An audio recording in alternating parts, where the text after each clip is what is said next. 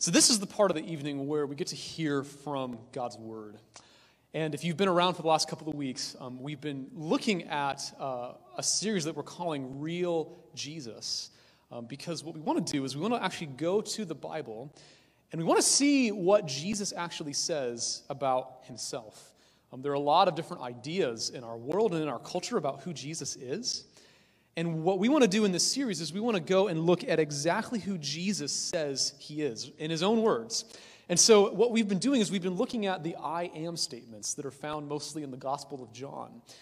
And if you remember, anyone remember what the one was from the first week? Stephen said something, yeah. I'm the bread of life. Okay, yeah, right. Anyone remember the one we did last week? I'm the light of the world, Tova. Man, if this were Jeopardy, you'd have like $1,000 right now. Great. Tonight, we're going to look at the third one, which is a statement that Jesus makes in John chapter 10. If you've got a Bible and you want to follow along, go to John chapter 10.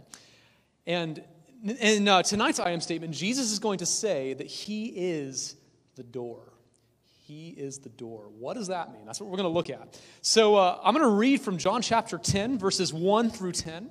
So again, yeah, just if you've got a Bible on your phone or an actual, a real print Bible, they still make those, believe it or not. Just grab that. And I'm going to read from John chapter 10, first 10 verses. I tell you the truth, the man who does not enter the sheep pen by the gate, but climbs in by some other way, is a thief and a robber.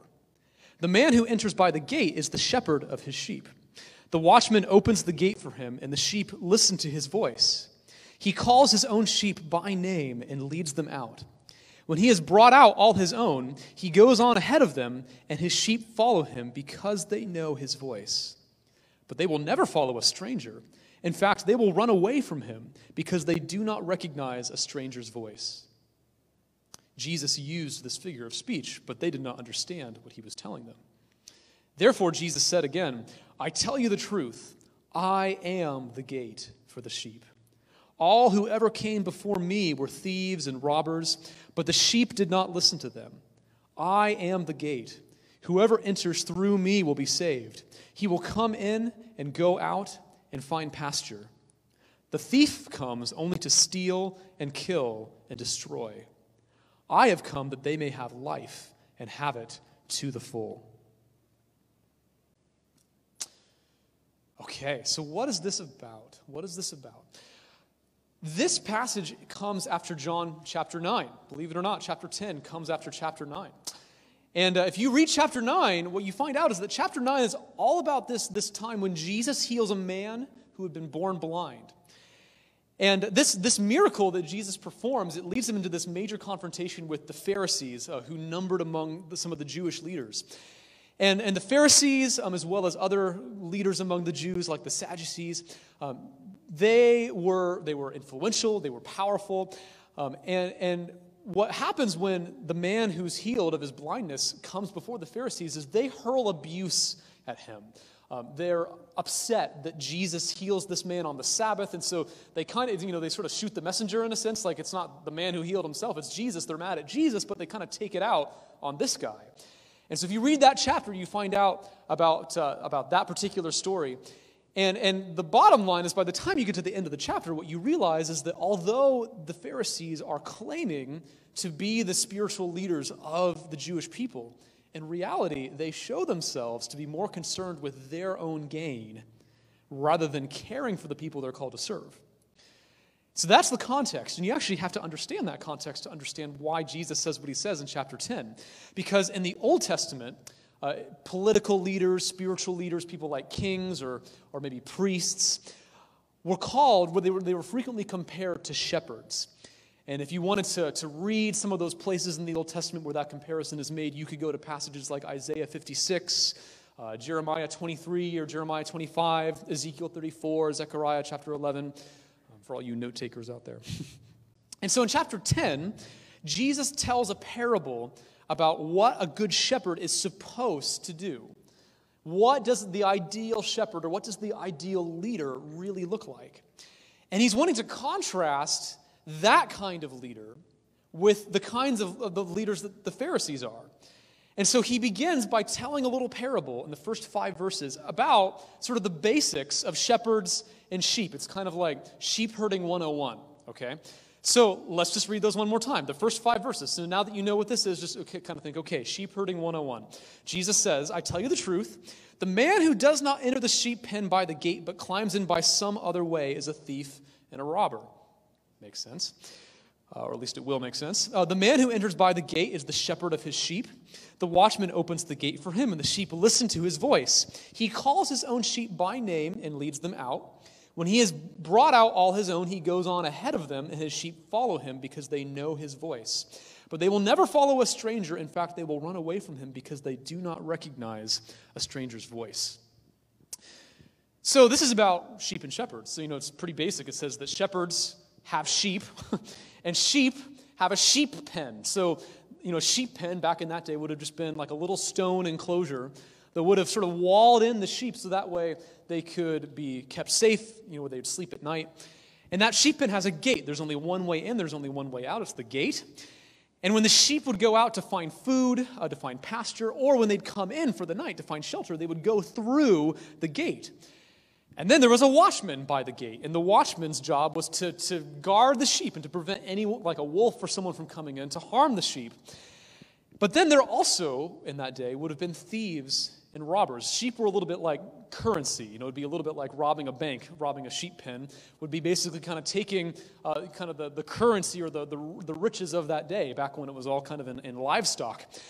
And so one way that you could identify who a thief and a robber was that unlike the shepherd, they wouldn't go through the gate. They were afraid of the watchman, and so they would get at the sheep by climbing over the wall. And a little bit later in this chapter, Jesus is going to call himself the good shepherd. He's saying, I'm the ideal shepherd. I'm what a model leader looks like. And so when Jesus says that the shepherd doesn't climb over into the sheepfold, he actually goes in through the gate. One of the things that means is that Jesus came by the gate in the sense that he came in fulfillment of all of the Old Testament prophecies that have been made about him. He didn't just kind of come along and say, hey, I've decided to be the Messiah. I've decided to be this Savior of the world. He actually came in fulfillment of all of these prophecies. It says that he would come gentle, riding on a donkey. That's what happened when he came into Jerusalem. It says that there are prophecies about the way in which he would heal people. It says in Isaiah 35, talks about the blind being healed, the deaf being healed. And it's easy to hear those things and think, well, maybe Jesus just read those prophecies and then he just kind of lived his life and kind of fulfilled them all. Okay, riding on a donkey, check. Not quite sure how he would have just been able to snap his fingers and heal people unless he'd actually been the Messiah, but maybe he thought he could trick people. So maybe he just kind of read the prophecies and then just fulfilled them himself. But one of the problems there is that Jesus actually there were a lot of prophecies made about him that were totally beyond his control. So there were prophecies in the Old Testament about where Jesus would be born, and he couldn't control that. There were prophecies about the exact way in which he would die. It says he was pierced for our transgressions, just as he was pierced on the cross with the nails that bound him there. It gives prophecies about the way in which he would be buried. He was dead. He couldn't have jury-rigged that. So Jesus is the one who didn't just climb over into the sheepfold, but he came by the gate of all of these Old Testament prophecies. So, a little bit of sheep herding 101 here. And it says in verse 6 that when Jesus gives them this parable, the Pharisees don't get it, which I'm kind of thankful for because a lot of times when I read the Bible, there are things that I don't fully understand the first time either. And so Jesus is very gracious, and he goes on and he explains a little bit more of what he's trying to say. So in verse 7, he goes on to show what this is all about, and he makes a statement about himself. And in verse 7, he says, I am the gate for the sheep. I am the gate for the sheep. So he's saying that I didn't just come through the gate, I actually am the gate. Seems a little funny, but that's what he says here. And he's saying that, this is not just the gate that you go through to find food like the sheep or to find shelter like the sheep, but he says in verse 9, anyone who goes through me will be saved. Anyone who goes through me will be saved. He will go in, he will come in and go out and find pasture. Now, here's the question. What does it mean for Jesus to be the gate? or some translations say the door of salvation. What does it mean for Jesus to be the door of salvation? Well, think about the parable. If on a regular basis, those sheep have to pass through the door so that they can find food. If they don't go through the door, then they're literally going to die. Or, at nighttime, if the sheep are outside the sheepfold, they're vulnerable. They're vulnerable to being preyed on by wild animals. If they don't go through the door, they're going to lose their life. And so when Jesus says that he is the door, what he's saying is that he is the way to life. And that doesn't just mean physical life. If you look at verse 10, Jesus says, I have come that they may have life and have it to the full. I have come that they may have life and have it to the full. In Greek, that's the language the New Testament was originally written in. There are different words for life. There's the word bios, which is where we get our English word biology from. And the word bios just means biological life. But that's not the word Jesus uses here. The word that Jesus uses here is the word zoe, which is a word that means spiritual life. So what he's saying is that I've come that you may have not just existence, but life, like good, rich, full, overflowing, overwhelming life that actually doesn't just come from the outside of you by biological life comes from the outside of you, like all the food you have to eat just to kind of stay alive. He's talking about a kind of life that is so deep and so full of love and joy and peace that it literally comes from the inside out. The inside out. Back in 1977, there was a British BBC television series that was made that in this series they had a number of different episodes that explored the different major world religions. So Christianity and Buddhism and Islam and Hinduism and all these different religions. And it received a lot of recognition and received an award. And the name of this documentary was called The Long Search. The Long Search. And I just think that's such an intriguing name for a documentary about all the different world religions, because what are all the world religions trying to get at? They're searching for this kind of life that Jesus is talking about. Where is it that kind of life can truly be found? And Jesus says that kind of life is found through me. I am the door into that kind of life. And there's actually another sense in which Jesus is the door to salvation.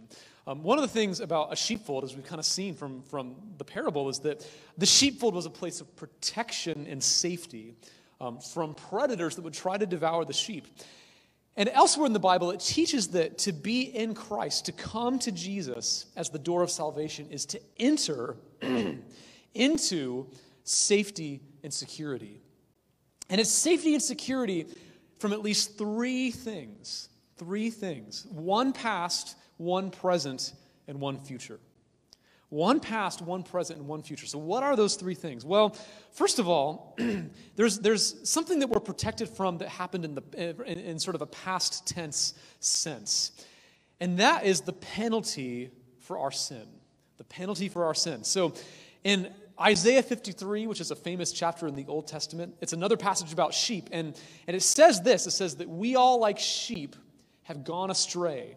Each of us has turned to his own way. And this is true to life. Like, sheep are notoriously stupid, and they'll just wander off. I heard a story once about a bunch of sheep that got stuck up on a cliff somewhere in England. And, sheep follow each other. Well, one of the sheep, unfortunately, kind of fell off this cliff and plummeted to its death. And literally all the other sheep just followed the first sheep, and then they plummeted to their deaths. And so that there's a gigantic pile of just big white dead fluff at the bottom of this big cliff. Sheep are very stupid. And so when the Bible compares us to sheep, it's a very well-meaning but kind of sidewinding spiritual insult. And it's saying, look, if we were the ones left in charge of running our own lives, we would shipwreck ourselves just like those sheep. And so the Bible is saying that we all like sheep have gone astray, we've turned to our own way, but then the verse ends, the Lord has laid on him, Jesus, the iniquity of us all. So the verse is saying that all of us have sinned and fallen short of the glory of God. And in the Bible, sin is not just breaking rules or being bad. Sin goes actually a whole lot deeper. It's a lot more powerful than that. Sin is the ingrained habit that we seem to have for making a wreck of our lives and of our relationships. Sin can be like an addiction. You can be addicted to substances, but you can also be addicted to your own anger or to lust or to holding grudges or to putting other people down to benefit yourself. Sin is a little bit like that. It's like almost something that you're addicted to. It's like a power that you can't break free from that holds us in bondage to the worst parts of ourselves. And all that means that we never on our own can seem to become the people of love and joy and peace and patience and kindness that we all know that we should be. Now, if you were a parent, and if you saw someone murder your son or someone rape your daughter, it would be wrong if, as a parent, you reacted to that with just some kind of indifference. Instead, the response of a loving parent would actually be a kind of indignation. It would be a kind of righteous anger at what had been done to your children. And God is a perfect father. And when he sees the way that we harm and use and abuse other people, his loving response is anger toward our sin. And as a just God, it actually would be right for him to punish us for what we've done. But God's love is just so deep and so profound that he chose to step into this world in the person of his son and to bear the consequences of our sin for us. He chose to bear the punishment that we deserve so that we wouldn't have to bear it ourselves. And that's what happened when Jesus died on the cross. On the cross, that was God in the person of Jesus dying in our place, substituting himself for us. It's a little bit like the last Harry Potter book. These books have been out for so long that I'm going to spoil it, and I know that that's okay because you've all had your chance to read it. But the climactic scene of the last book is when Harry realizes that the only way that he can save his friends is if he allows himself to be killed by Voldemort. Remember that scene? I remember actually when I saw that movie in theaters, I'd read the book a long time ago, but when I saw it in theaters, I totally forgot that Harry had to die. And it just was so jarring that even half hour after seeing the movie, I was still kind of oh, that was intense. But that's the climactic scene of the movie when Harry realizes, I have to lay down my life in order to save my friends. And in John 15, verse 13, Jesus says, greater love has no one than this, that he lay down his life for his friends. And that's what Jesus did on the cross for you and for me. And so the message of the cross is that you are deeply, deeply loved. You're loved by the God who made the universe. And in fact, he loved you so much that he was willing to lay down his life for you. And that means that if God laid down his life for us, if he took that penalty, then we can know forgiveness. It's as though God has taken a record of all the things that you've ever done, all the things that you're guilty of, all the things that you feel ashamed of. If those things were up on a chalkboard, forgiveness in Jesus means that God has erased all of those things, and they're no longer a part of our record. And so for Jesus, to be the door of salvation, first of all means that he has given us safety from the penalty of sin. Number one. But then there's also not just sort of a past tense aspect of what Jesus already accomplished, but there's also a present tense aspect of what it means for Jesus to be the door. For Jesus to be the door of salvation means that he's given us safety from the power of sin. So in John chapter 3, Jesus compares salvation to something so radical that it's like being born a second time. And it's his way of saying that to go through the door of salvation, that's such a dramatic, profound thing that it's to be remade by God into a totally new person. So when someone goes through the door, God fills that person with the Holy Spirit, his personal presence. And that begins a process, sometimes a gradual process, sometimes a sudden process, of that person being refashioned into a person who looks like Jesus, a person of love, a person of joy, of peace, of patience, kindness, goodness, gentleness, faithfulness, self-control. All these things that characterized the most perfect man who's ever lived.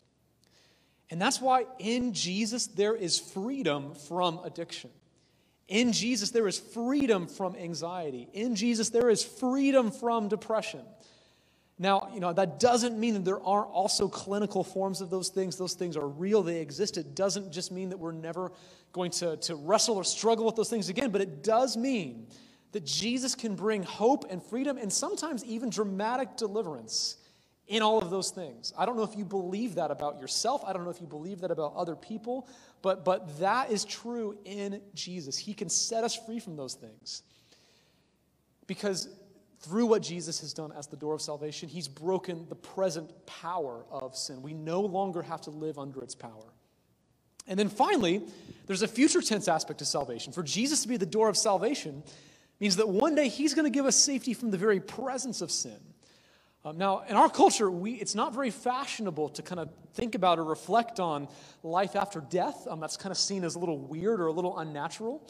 But the reason why the Bible affirms that there's life after death is not to be weird, not to be unnatural, but because Christians are people who believe, who have come to believe that Jesus really rose from the dead. He really rose from the dead. And there are a lot of different reasons that Christians believe that. There are a lot of historical evidences for that. There's actually one scholar of early Christianity who has written a multi-hundred-page book on the evidence for the resurrection. And one of the things he says about it is that he says, I've examined all the alternative explanations, ancient and modern, for the rise of the early Christian church. And I have to say that far and away the best historical explanation is that Jesus of Nazareth really did rise from the dead. So here's a guy who's looked at the evidence. Here's his conclusion. That may not be yours tonight, but I would encourage you to look at the evidence and to come to your own conclusion.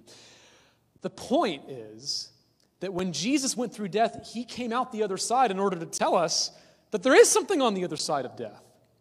And when a person comes to Jesus and goes through Jesus as the door, on the other side of that is the promise of a future hope after death, of a remade, resurrected world in which nothing is broken and nothing is missing. Nothing is broken and nothing is missing. And the way that the Bible in the last book of Revelation describes that world is as a world where we'll know and see God face to face, and where there will be no more mourning or crying or pain, for the old order of things has passed away. So do you see tonight that when Jesus says that he's come that we may have life and have it to the full, he's not just talking about existence, he's talking about a kind of fullness of life that is deeper than anything that this world can offer us. That's what it means for Jesus to be the door of salvation. And just as we close, I just want to kind of ask one final question tonight. And the question is, how actually can we really trust that all that has been said tonight, all that Jesus has said about himself, how can we trust that this is true? How can we trust that Jesus really is the door? If you think about that metaphor of a door, doors lead to things. So, just maybe you've had this experience of where you're trying to get somewhere and you get lost and you accidentally wind up walking into some meeting or some private place. And everyone kind of looks at you as you walk in and they see you and you're all embarrassed, oh my gosh, I went through the wrong door. I'm so sorry. I don't know if anyone's made that mistake before, but doors lead to things. And just how awful would it be if Jesus weren't telling the truth, if we went through that door, put all the eggs in that basket, only to find out that there really wasn't something good on the other side? So how can we really trust that on the other side of the door that Jesus is offering us, that there really is all of the life that he's promised? And that's such a huge question, especially in our pluralistic world today where there are so many different doors on offer. There's the doors of worldly achievement, the doors of success and career and family. All those things are good, but to go through that door and to say, this is the door I'm going to go through rather than Jesus, well, you might be disappointed. Or there's also the doors of all the different world religions. Aren't they saying that, oh, look, this is the door, Buddhism is the door, or Hinduism is the door, Islam is the door? How do we know that Jesus is truly the door?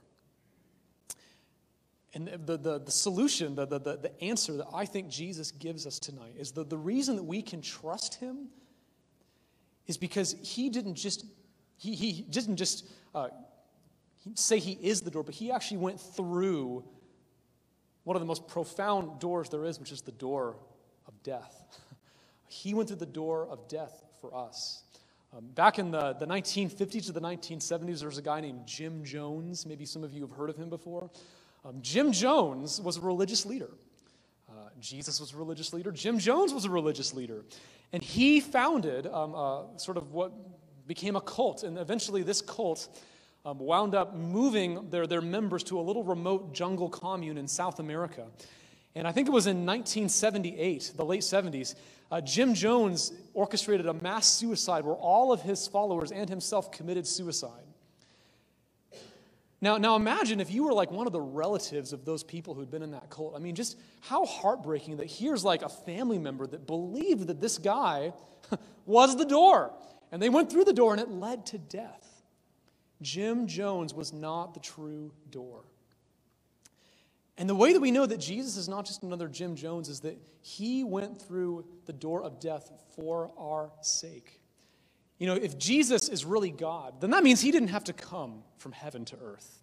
You know, he didn't really have to lay down his life for us. He had every right to stay where he was and to not have to suffer on our behalf, but he chose, out of his great love for us, to come and to die for us.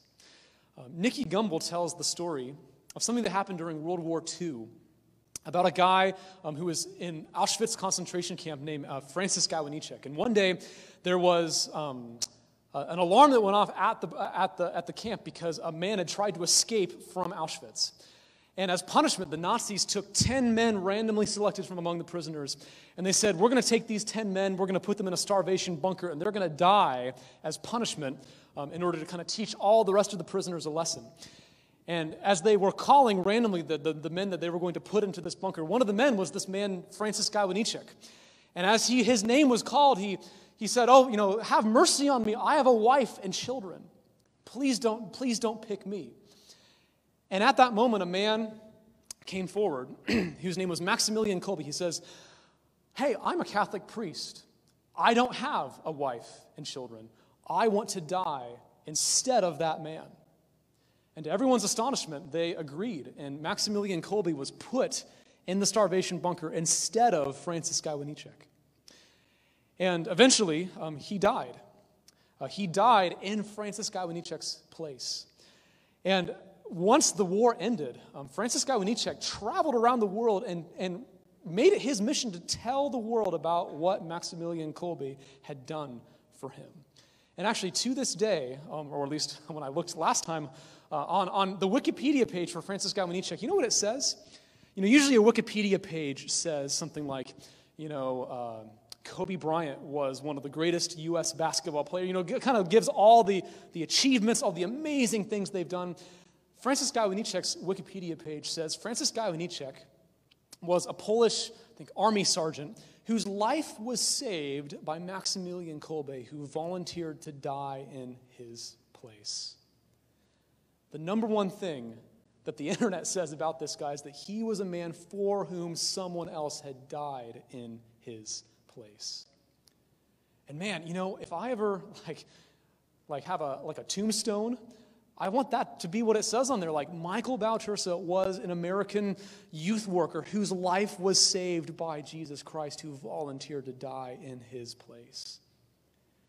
And when you take deep into the center of your existence the fact that the God of the universe died for you when he didn't have to, that's where we can truly come to trust that Jesus is who he says he is. He's not out to deceive us.